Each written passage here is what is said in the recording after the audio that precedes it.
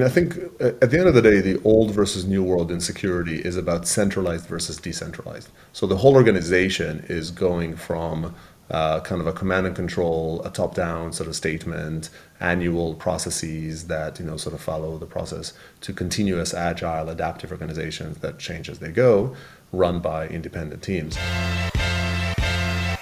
Today, we're diving into the intersection of security and productivity in the world of software development. And who better to guide us than Guy Podjarny? Guy is a longtime evangelist for DevOps and application security, and the founder at Snyk, a leading provider of developer-first security solutions. As businesses continue to adopt more apps and tools so they can innovate and build faster, security teams are facing a tough challenge. How do you build a security program that reduces risk without slowing productivity and efficiency? In this episode, Guy shares his insights on implementing security controls that scale and talks about different approaches to measuring the success of your security program. We also get his unique perspective on how buying behavior in security is evolving and what the near future might look like for both buyers and sellers. So sit back, relax, and join us on the ride. All aboard! I'm your host, Alex Bovey, CEO and co-founder of Conductor One. All Aboard is a new show designed to equip security and IT pros with the tools, knowledge, and practical advice to keep their teams secure and productive. Join me to hear from experts and innovators that are shaping the future of information security. Let's get into today's show. Well, good to see you again. Let's just jump right into it. I think one of the things that I've always been really inspired by with you in particular is how you evangelize so much on the shift left movement, in particular around application security. I don't know if it was around before you started Snyk, but it certainly seems like you were either helped create that movement or maybe even invented it. Why is that movement so important? And why was that, in your mind, why is that so essential for the security, for the future of application security? Yeah, well, first of all, I appreciate the kind words. I didn't invent shift left, but I was saying it actually all the way back in 2002, when kind of in the early sort of AppSec players. And at the time we were saying it, it was still sort of a very waterfall-y type of development process. And shift left meant left in the sort of the sequential delivery of software.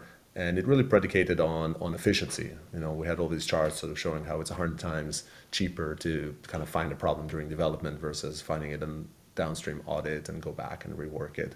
And that's true. That's kind of very relevant. And so shift left was always understood as a way to just be more efficient with your time and your work.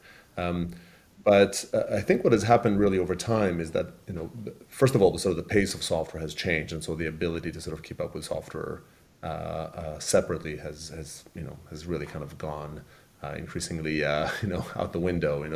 The notion today of being able to secure software from the outside is just fundamentally flawed. You can never keep up, and that's kind of augmented with the fact that increasingly DevOps and kind of agile development, it predicates on independent teams that move quickly and they don't wait on people. And everything around, there's a bit of a chicken and egg, but cloud being APIs means you don't wait for an IT person to provision a machine for you. When you get going, you just deploy. The notion of continuous monitoring versus very, very heavy duty testing and having the testing all be automated and not manual means you don't wait for a QA cycle. You just deploy the software, try to find as many issues as you can, and then respond to problems quickly when they happen in production. So all of that methodology just doesn't work to this notion of stop and I'll audit. And so I think the reality is that shift left is important, for starters, because of efficiency and because as more software is created, as more things are digital, then being efficient around sort of securing digital is more important, and you have to kind of get that throughput. And then second is because otherwise security is in a state where it either slows down development, which goes against the will of the business, or developers work around it because they're independent and they can, and they're really incentivized to sort of shift sort of a product value to customers. Can we click in on the measurement piece of it for a second? Because I think that's something that I find really interesting from a security standpoint. Like when you think about measuring security outcomes, sometimes it is a little bit of, it's like proving the null hypothesis. Like, how do you prove that something like an attack didn't happen, or like a vulnerability wasn't taken advantage of? And so presumably Snyk is making companies more secure. It's making your applications more secure. It's making you more efficient. Do you think about proving that value to customers, and or is that something that you productize? That's something you talk about in the sales process? Like, how do you think about actually measuring and quantifying that value? Yeah, no, I agree that like measuring security is a really kind of mythical beast to that. Nobody really has like a perfect solution to it. I mean, I think I'll answer in general and then on Snyk. So in general, I think there's sort of three ways that people measure security. One is they measure the effectiveness of their security program. And that's the easiest thing to measure. That's just a program. You put KPIs. How quickly did I respond to a vulnerability and fix it? How many of the issues they found downstream have been found sort of ahead of time? How many people, how many dev teams are actually sort of engaged and successfully testing versus which ones are not testing. So I think that's very important because you build a security program that theoretically you believe to be the right way to sort of secure your organization. And then you want to see, am I actually properly executing it? And there's a lot to measure there, and those are important measurements. And to an extent, if you don't do that well, then it almost doesn't matter what you do it. The second way that people measure security is the output of their security controls. So how many vulnerabilities do I have? How many critical, how quickly did I address them? How the windows, which is good. It's useful because it is also like a relatively easy thing to measure as a barometer of your sort of security posture. The problem is it's not always the best barometer of your security posture. And actually, if you stop to think about it, it's almost incentivizes you not to find vulnerabilities because your sort of KPIs would go. The reality is that people still do it, but they do it more in the black and white. So it's like, do I have like only for critical vulnerabilities? How many of those do I have? Only for two-factor authentication setups, like how many people have 2FA in it? And those are kind of the outputs of the tools that they have. And I think it's useful, it's just narrow. And then the third and toughest but best measure is the efficacy of their security controls. How well is it actually protecting from attackers? That's the hardest to measure. You can do it through, red team type activity. Like the best thing to do it is through external validation. How many bug bounty reports did I get? How many, red team, coming in? How many issues did they find? Naturally, it's never going to be comprehensive. It's too expensive to be comprehensive, but it is an effective additional sort of spot check for your sort of most precious jewels to assess. And so I think all three are valid, and at the end of the day, combination goes. They kind of go in prevalence from 1 to 3. At Snyk, we try to help on the first two. We don't really do the third, as much as we work with customers that do that to just sort of assess. So we talk about, definitely, I think our claim to fame is that our security program actually works. Developers actually use the product, and so you actually kind of roll it out. And we work with the customers to ensure they're deployed in all the places. And then second, of course, is we find security flaws in your system, so we help you kind of manage the output of that and try to find the right ones. And then it's kind of, in terms of efficacy, we help with things like, exploit in the wild. Are there exploits in the wild to the vulnerabilities? How many... again, collaborating when something is found, 0-day responses, but it isn't, we're less in the runtime piece. And so it's less what we focus on. I guess maybe like the last bit that I would say is in the security program and the risk reduction piece, like all of this is about measuring the value we can provide in reducing risk. We also separately provide value in improving productivity of developers. So it's more about how quickly did you fix issues, how much time, and those are more dev productivity measures that some organizations have, some don't, but we kind of take pride at shortening the time it takes. Sometimes it's hard numbers, and sometimes it's soft numbers. A bit of a long-winded answer here, sorry about that. That was great. Yeah, that's great. One of the things that I've been exploring a lot, and I'm curious how much it plays into Snyk's business, is this idea of in kind of old world development, old world security models, it felt like things are very siloed. And so the kind of interface into the security team or the security team into the organization was typically via like a help desk ticket. So I found a vulnerability, I filed that ticket, that may or may not be addressed in some reasonable amount of time.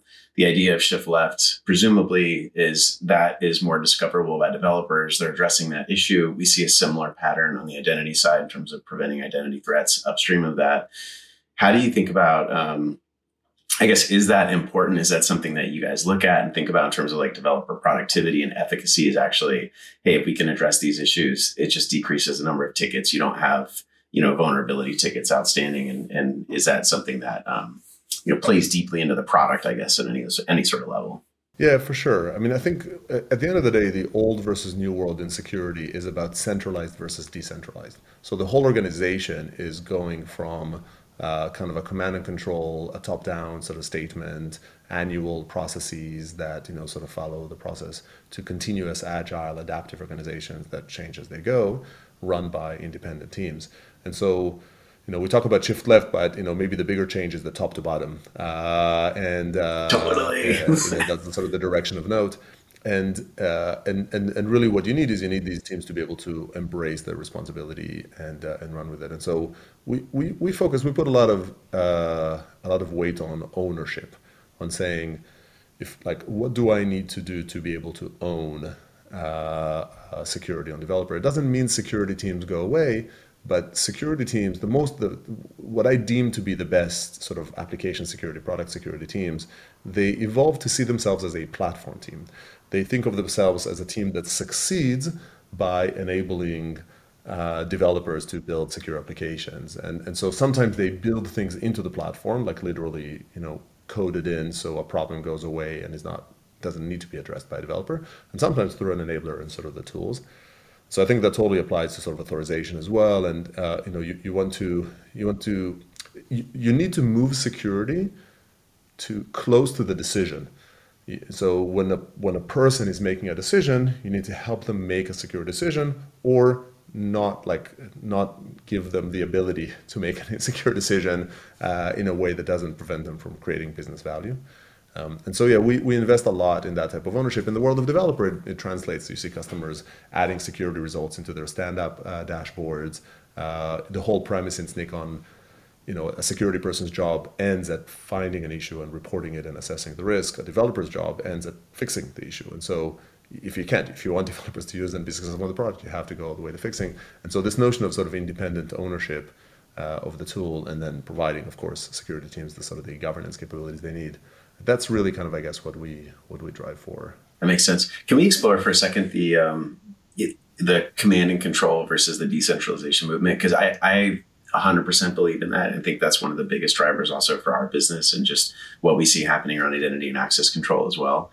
And I think there's interesting shifts that have to happen there technologically, and also just in terms of ownership of the teams. Like one of the things we talk about is, guardrails and centralized policies. So the idea being that, the security team really maybe owns the definition of what secure looks like, or how functionality should be maintained, or in our business, how access should be granted for particular resources, high risk resources, low risk resources, or applications. Do you see similar patterns in Snyk, or are there other shifts that you think have to happen either process-wise or technologically to actually facilitate that decentralization? Yeah, I mean, I think there needs to constantly be sort of a chain of things that are made possible technologically that therefore sort of simplify someone's ability to do the right thing. And so I think the notion of becoming a platform team, for security teams, is to be to kind of find creative solutions to address, or to sort of be able to at scale address a problem that repeats. And sometimes those creative solutions are in the form of actually figuring out a different architecture, for instance, that makes a problem go away, and you build on existing innovation. So like a service mesh is a good example of it, right? Like a service mesh didn't exist before. Like before, the notion of having a programmable place between microservices didn't quite sort of exist, and now it's available. What can you do with it? eBPF is another sort of example for it. The cloud, and just sort of the APIs and the discoverability that you do there. And so a bunch of those things, I'm not even getting into like fancy AI and sort of more elaborate things that you can do. And so really what you want to enable the security team to codify their knowledge and their expertise into this platform. That you want them to have coding capabilities and sort of build those kind of into the system. And so those include either inventing or consuming kind of technology from the right sort of tools providers. And then at the end of that, the sort of the last step is governance. And so at the end, no matter what you do, when it's a dependent team, some people are going to stray from the pack and embrace those. I really, really like the DevOps journey as a role model for many of these things, and because when you think about it, operations absolutely went from centralized to decentralized, and today we kind of accept it quite well that that developers have a responsibility to build operable software. Infrastructure and app are much more intertwined, more than ever before. But a lot of operational needs went away because the platforms evolved and they became better. And serverless is probably like the easiest example of that. Of just, I'll take away the need to patch your machines because I'm going to take away the management of these machines in the first place, and have that go away. And similarly, they have the paved road approach. And I think that's really where, at the end of the day, there is a zero-sum game that you eventually land in on giving you enough sort of rope to hang yourself with, versus not, right? How many degrees of freedom do you get? So Netflix has this popularized this term, the paved road, where basically, you lure people onto the platform. As a platform team, you build a paved road that has all the right controls of it, but constrain the dev teams. And if you want to go kind of bushwhacking your way kind of off to the side of the road, you can. The paved road comes with a set of specifications that says, well, if you're doing that, then these are all the things you need to satisfy on your own. And then most people opt for the paved road. Like most people go in and they'll work within the constraints. But if someone's really innovative and they want to go off doing it, you're not preventing it. You're saying, well, then you have to take this overhead with you. Yeah, it's a great model. It's like you can go spelunking in the cave, or you can go off into the jungle in the woods. But like you got to bring a machete, and you got to bring all the you got to do all the extra work on top of it. Think about all these other things that could go wrong versus like just sort of driving down the main street, right? Yeah, totally. How much do you see? Do you see any shift in terms of how companies are buying security software and how they're evaluating security software going forward? Like, it strikes me that I feel like we see a pretty big shift even from 5-10 years ago, in the same tune of like central versus decentralized. Like the old world sort of like very centralized decision making, like centralized sales process. You might have a single buyer champion and a single person making a purchasing decision, sort of pushing the software to everyone else. Feels like it's very different today. It feels like user experience matters more than ever. PLG and kind of being able to use a product matters more than ever. Transparency, docs transparency. Does that? I guess. What are your thoughts on that? I think the world has definitely changed in terms of evaluation criteria and sometimes path into the business, and even sort of small purchases. I find eventually most security purchases still happen relatively centrally. I'd sort of say that it's, there's a few reasons for that. One is that the security budget sits with security. So the organization has allotted a number of dollars to say, this keeps the organization secure, and has put that in the hands of the CISO or whomever. And so even if the dev team is the one kind of, dealing with a lot of things, it is still, needs to come out of the security budget. And so it's not constant. And by the way, sometimes you see the CISO sitting under the CTO or under the SVP engineering. And so that also happens. But I think, the budget is one.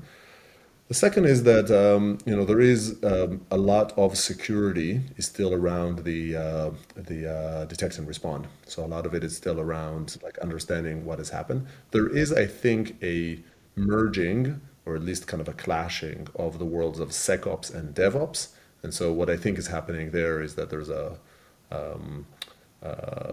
understanding and appreciation that monitoring a system and how it's running, overlaps greatly.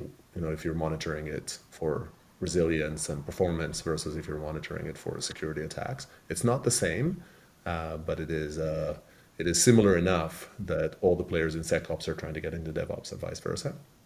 And so I see some changes there, but I still find that naturally developers and dev tools like depth, and they care about a specific application. It needs to be really, really good at this stack. Even ops, sometimes it's okay to say like it'll be very, very good for that. Security does need to be able to make statements around a security attacker broadly, and so they require a certain amount of breadth, and that lends themselves to sort of be centralized.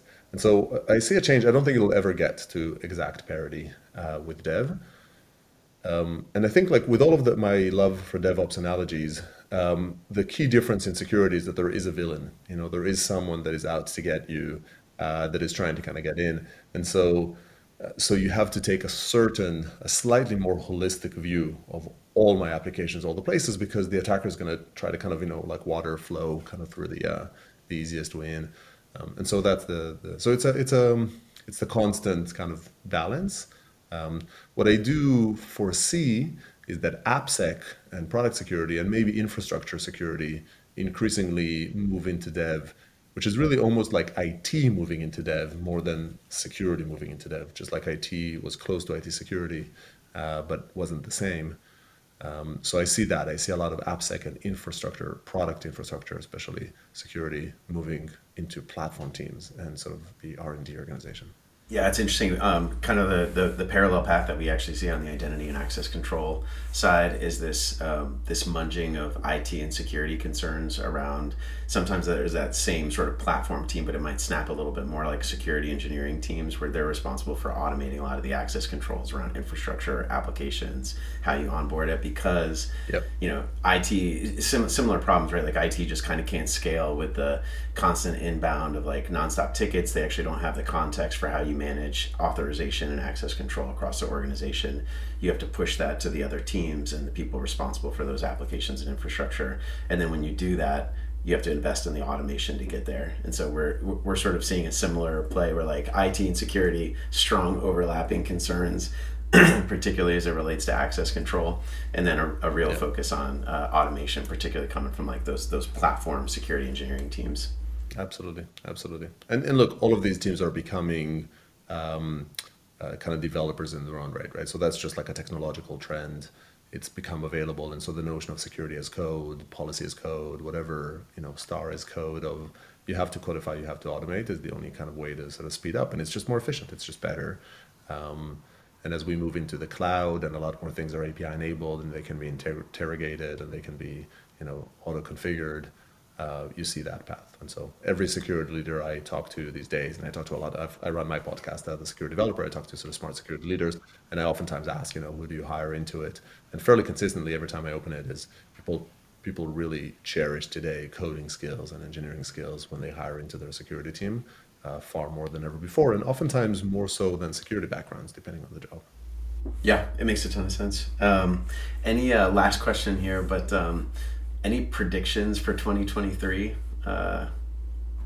Predictions or things that you would love to see happen? Yeah.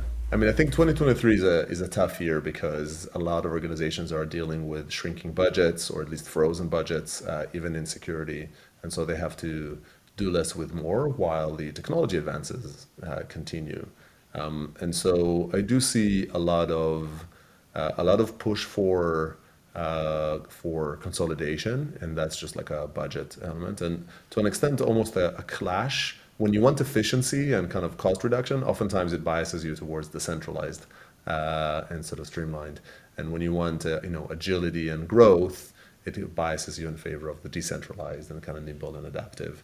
And so I think that both needs are clashing in the market right now, which I think hamper a little bit one another. But I guess I would say I think 2023 is a year for sort of sobriety a little bit for a lot of places. Like in security, there have been a lot of purchases that have been based on like a massively subjective kind of good vendor pitch kind of a relationship. And I do see that now, if you want to buy a new security tool, you might need to sacrifice another. I think there's a lot more scrutiny of, well, is this really doing what it says it will? Is this really as important as we thought it is?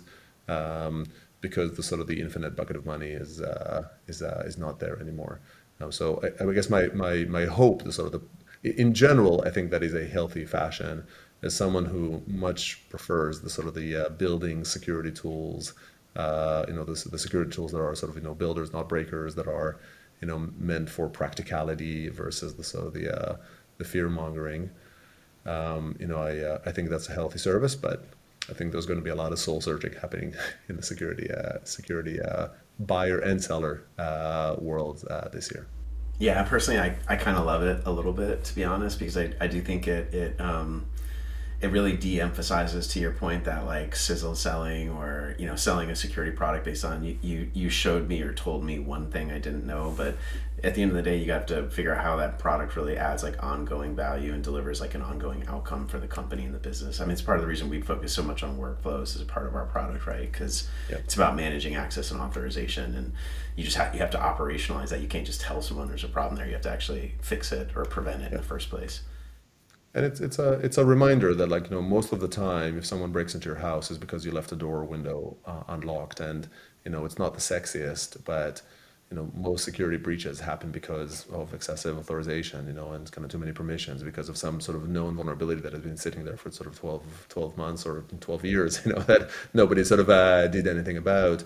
And they're not as compelling as this like funky AI security or the sort of advanced persistent threat sort of type model or modeling of your service, but oftentimes those are your sort of bread and butter. And so as long as the sort of the whatever the well keeps on giving, then you end up sort of doing both. But when you need to start choosing, and it's okay. Look, security is tricky because of you started this with a measurement question. And I think the challenge with not being able to measure how secure am I means that there's just a lot of subjective room in this industry, more so than in many others. And so, people apply their judgment, and sometimes they get it right, sometimes they get it wrong, and sometimes they don't think about it hard enough, and now they're basically forced to think about it hard enough. And it's okay. It's all in all a healthy trend, but maybe a slightly tougher year. It's gonna be it'll be a good focusing year at a minimum for companies, with obviously practitioners, and then also for vendors as well. Well, thanks, man. Appreciate it, guys. This is a great conversation. Definitely got some good nuggets in there. Thanks for listening to the latest episode of All Aboard. See you next time.